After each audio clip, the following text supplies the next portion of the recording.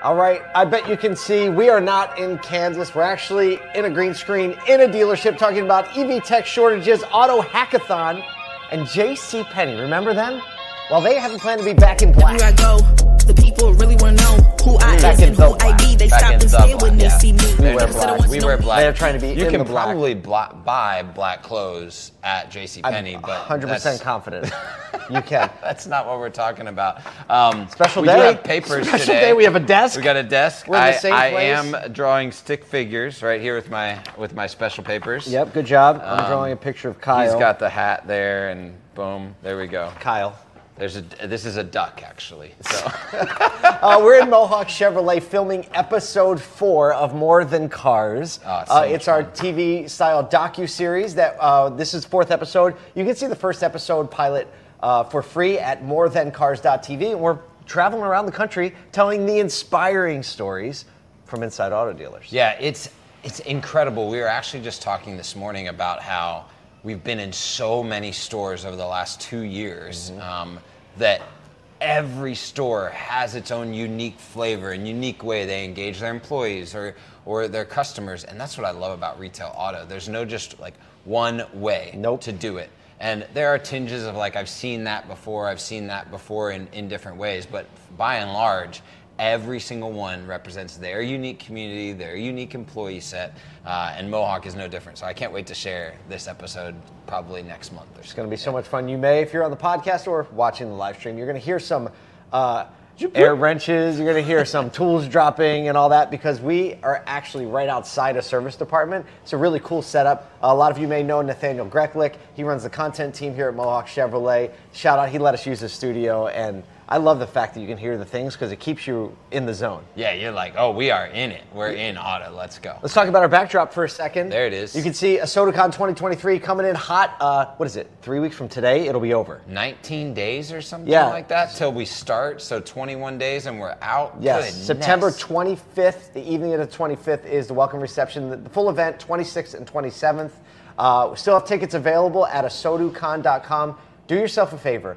Go to the website, click on agenda, and just start to click through the different days and the different stages, and you're going to realize that the practitioners that are going to be there, the dealers, the dealer personnel, the industry partners, are beyond next level. I would venture to say, maybe a little biased, I think we've put together the deepest, most intentional roster at any event in automotive. It's a full roster. It has a whole bench. It's ready to go, and I, for one, I'm just upset that I won't see all of the stages all the time. The more I click through that, I'm like, I want to be there for that, but I'm monitoring, can only be in one place at one time. I want to thank Effective for partnering with us for the podcast stage. Effective is going to help us host 22 podcasts over the 2 days on a podcast stage right in the middle of the expo hall. We'll have chairs there so you can see us podcasting live, what it actually looks like and goes down.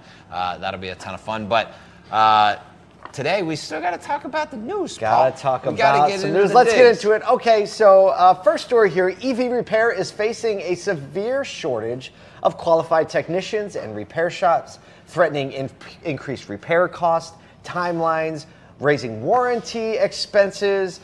Basically, this has a lot to do with independent garages being hesitant to invest in training and equipment needed to have technicians ready to handle these new EV requirements. Generally speaking, the auto industry as a whole faces a workforce shortage.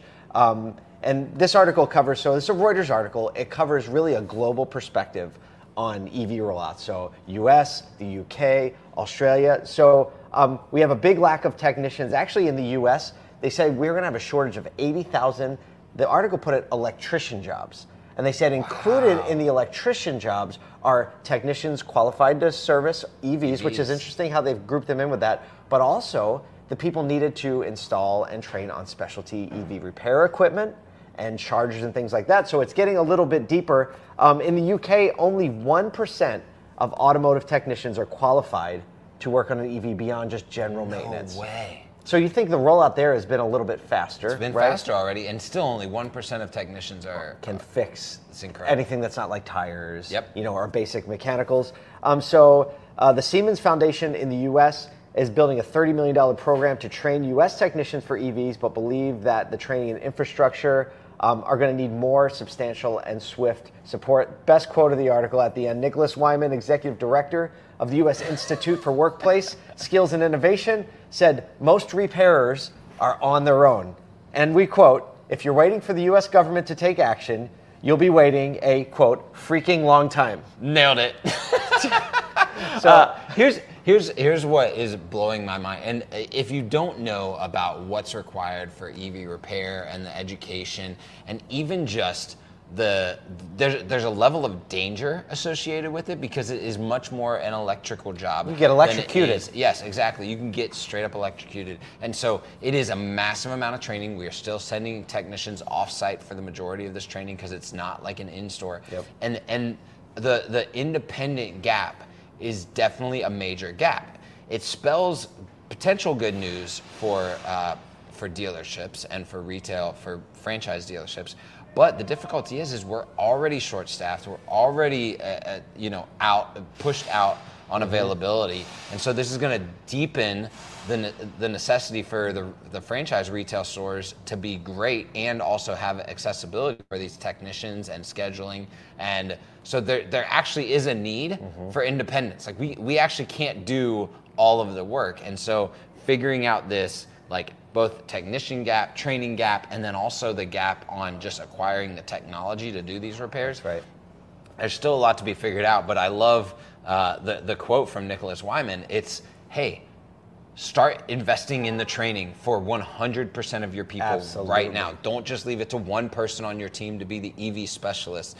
Because it sounds like auto dealers may be the only place to get an EV repair for the foreseeable future. Exactly. Because a lot of independent shops and people starting to age out and thinking it costs so much to invest in this, a lot of people are just going to opt out and ride it out on ICE repairs. We were talking to someone last week, and they were like, well, look at this. I mean, so many of these older technicians are recognizing that if they can hang in there 8, 9, 10 years longer, they don't have to. They don't have to actually, because That's right. there's enough vehicles on the road for them to service. For sure. So massive gap, training as always. And lots of opportunity. Speaking of being opportunistic, we don't have Segue. a button, but here we go. You hit it. Look at that. Oh, we actually got it today. Thank you, Nathan, our producer. Nathan. I love it. So the 0 Day Initiative has announced its own Pwn to Own automotive hacking contest to be held in Tokyo with over $1 million in cash prizes, including a Tesla. So this is what's going to happen. Hack a Tesla, win a Tesla. Hack a Tesla, win a Tesla. And I love that it's Pwn to Own. The Pwn is kind of like a, if you ever been in PWN, if you. So hackers will compete in 4 different categories: Tesla vehicles, EV chargers, operating systems, and infotainment vehicle systems, with the goal of actually hacking the system so that they can show the gaps and show the issues. And the way that it's actually said is exploiting the gaps in these issues. This is going to be a big new push for all these manufacturers. And it's interesting because it's not just the OEMs and Tesla that are getting involved in making sure that this happens. It's also some of like the chip makers and the systems and safety tech and the technology people that are actually asking hackers to put gaps in there. I did some additional reading on this because there are like entire articles about how like the volume of technology, and especially when you think about anything driverless or anything autonomous, actually builds in a great amount of risk for hackers that are using Ethernet or other forms of exploitation. One of the major ways that vehicles can be exploited is through what's called CAN bus, or controller area network. So it involves hacking into a vehicle's central communication system, manipulate or even extract the data, compromising the vehicle's function and safety. And it's very, very noted as a critical area in automotive security. So, man, like these vehicles are becoming much more than just drivers. They are sources of information and data and vulnerability. So it's really cool that like we got a hackathon. Automotive has its very own hackathon now. And I'm just waiting for someone to install like Tetris in the infotainment system. No, when you look at the way great systems operate, and if you might not be familiar with it for the non-technical among us, but these hackathons take group like think a lot of people with different perspectives and different angles to try to break it. And when they say, hey, please try to break our thing, because everybody knows you've had a product that's been released and there's something big wrong with it. And you're like, how does that thing actually get through? How could no one ever have picked that up? Or whether it's an operating system release for your phone. Right. And this is how you fix that. You get really skilled hackers to come in and break it. Like, all hackers aren't bad. A lot of people are trying to, like, the good guys, trying to protect it. Exactly. So it's much better to have them breaking things in this environment than it does, when they're trying to steal your data or your stuff is vulnerable. So if you're super techie, you can head to the hackathon. If you hack the Tesla's vehicle's autopilot gateway or VCSEC, which I don't even know what that stands for, you get $200,000 in Tesla. Sounds like worth a shot. Really cool. Can ChatGPT do that? Probably not. Okay. Probably not yet. Well, then I'm out. I'm out. No segue on this one. No segue. Final story, Penney. Remember Penney? They revealed plans to invest $1 billion through 2025 to enhance customer experience and improve operating efficiencies. They have a new CEO. Mark Rosen says the retailer's on, quote, strong financial footing and increasing relevance with their core customers. So they're going to refresh all their stores, bright lighting, fresh paint, centralized checkout stations, which seems really nice because the JCPenney checkout experience was always like old school department store. Right. If you remember it. They're also improving their online experience, website upgrades, retailing, personalization, recommendations, all things that actually, believe it or not, weren't a part of their online retailing. Just sounds like they're becoming modern retailers. Exactly. I love this story because when I look at like JCPenney, it's an older big box retailer, right? Which auto kind of falls in that bucket, right? Big box retailer. And I love that they are saying, hey, look, we actually have to invest serious amount of dollars into retooling and re-understanding how our customers want to purchase from us, both in-store and online. And it's a note that we can take. It's not just like a minor overhaul, a minor fix that comes to create relevance. That's right. It's a serious amount. Now, obviously, they have a ton of stores, so that $1 billion has to be stretched. Yeah, but they closed a lot of them. If you remember, several years ago, they brought in a big executive from Apple retailing, saying they're going to take care of it.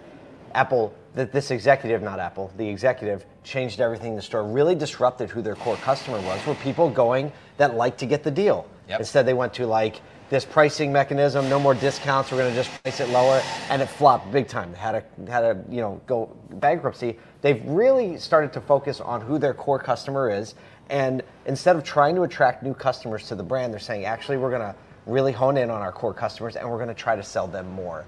I think there is such a tie to dealers who know their community. You already know who your core customer is. And a lot of dealers spend so much time trying to get all the other customers.